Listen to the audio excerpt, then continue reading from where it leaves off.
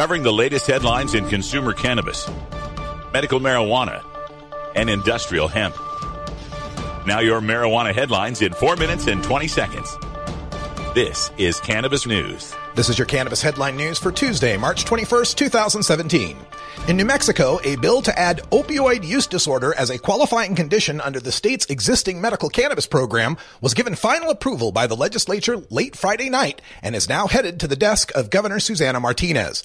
The bill adds a number of qualifying conditions to the state's medical marijuana law in addition to opioid use disorder. Also included are PTSD, Crohn's disease, ALS, hepatitis C, Parkinson's disease, and severe chronic pain, among others.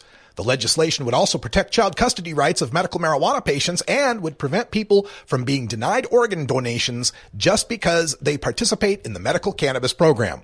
And the bill directs regulators to create reciprocity rules to enable non-residents who qualify as medical cannabis patients in another state to participate in the medical cannabis program. Also on Friday, in Nebraska, a bill to allow non-smokable forms of medical cannabis to treat a number of conditions, including opioid addiction, was approved by the unicameral legislature's Judicial Committee. Nebraska's Republican Governor, Pete Ricketts, is opposed to his state's pending medical marijuana legislation. The bill would authorize a limited number of manufacturers and distribution centers to provide medical marijuana for people suffering from 19 different medical conditions, including seizures, anxiety, or, quote, any other illness for which medical cannabis provides relief as determined by the participating healthcare practitioner, end quote. Under the measure, patients could not smoke the drug or grow the plants. They could, however, take medical marijuana in pills, oils, lotions, and liquids, or through vaporizers. Nevada lawmakers are trying to address everything from marijuana users' gun rights to the danger that edible marijuana products pose to children. Senator Kelvin Atkinson, a Democrat from Las Vegas, introduced a bill, Senate Bill 351, which would allow medical marijuana users to possess a firearm and a conceal and carry permit. Sheriffs currently are required to deny an application for a permit to carry a concealed firearm or revoke an existing permit if someone is a medical marijuana card holder. Senator Segerblom, Democrat of Las Vegas, co-sponsored a separate bill, SB 344, with Senator Patricia Farley that revises the standards for the labeling and packaging of marijuana for medical use. The proposed legislation established limits on how much medicinal marijuana may be sold in a single package and prohibits candy-like marijuana products that appeal to children. The bill also would prevent edible marijuana products that look like cookies or brownies to be sealed in see-through packaging or any kind of packaging that children might be attracted to. The Oregon Liquor Control Commission has issued its first recall of recreational marijuana. The OLCC says samples of Blue Magoo marijuana contained a level of pesticide residue that exceeds the state limit.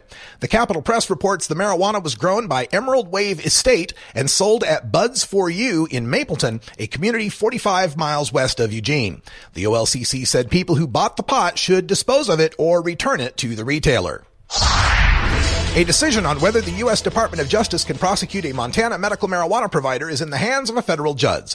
Jesse Walter Campbell, a Bozeman-based provider, is challenging his case based on a Ninth Circuit Court of Appeals decision that upheld a federal regulation and said federal drug enforcement agents can't go after medical marijuana providers who are obeying their state medical marijuana laws. The problem is that the appeals court didn't address whether the provider has to prove it is in compliance or if prosecutors have to show non-compliance before filing charges. Monday saw the conclusion of a 2-day evidentiary hearing into questions of Campbell's compliance. The hearing's first day took place in late February. One of Hollywood's biggest, most outspoken pot enthusiasts has retired his rolling papers. On Monday, Woody Harrelson told Vulture that he hasn't smoked pot in nearly a year. The 55-year-old, who has spent over a decade on the advisory board of NORML, said he simply had enough after, quote, just 30 solid years of just partying too fucking hard, end quote, and said the drug kept him from being, quote, emotionally available, end quote. The interviewer empathized with Harrelson, saying that marijuana use, quote, messes with my head and makes me less productive, end quote, to which Harrelson agreed, replying, quote, yeah, that was a little bit of my issue, end quote, later adding, quote, when you're doing it all of the time, it just becomes, well, you know, end quote. The interview is featured in Venture magazine. This has been your Cannabis Headline News for Tuesday, March 21st, 2017. I'm Russ Belville.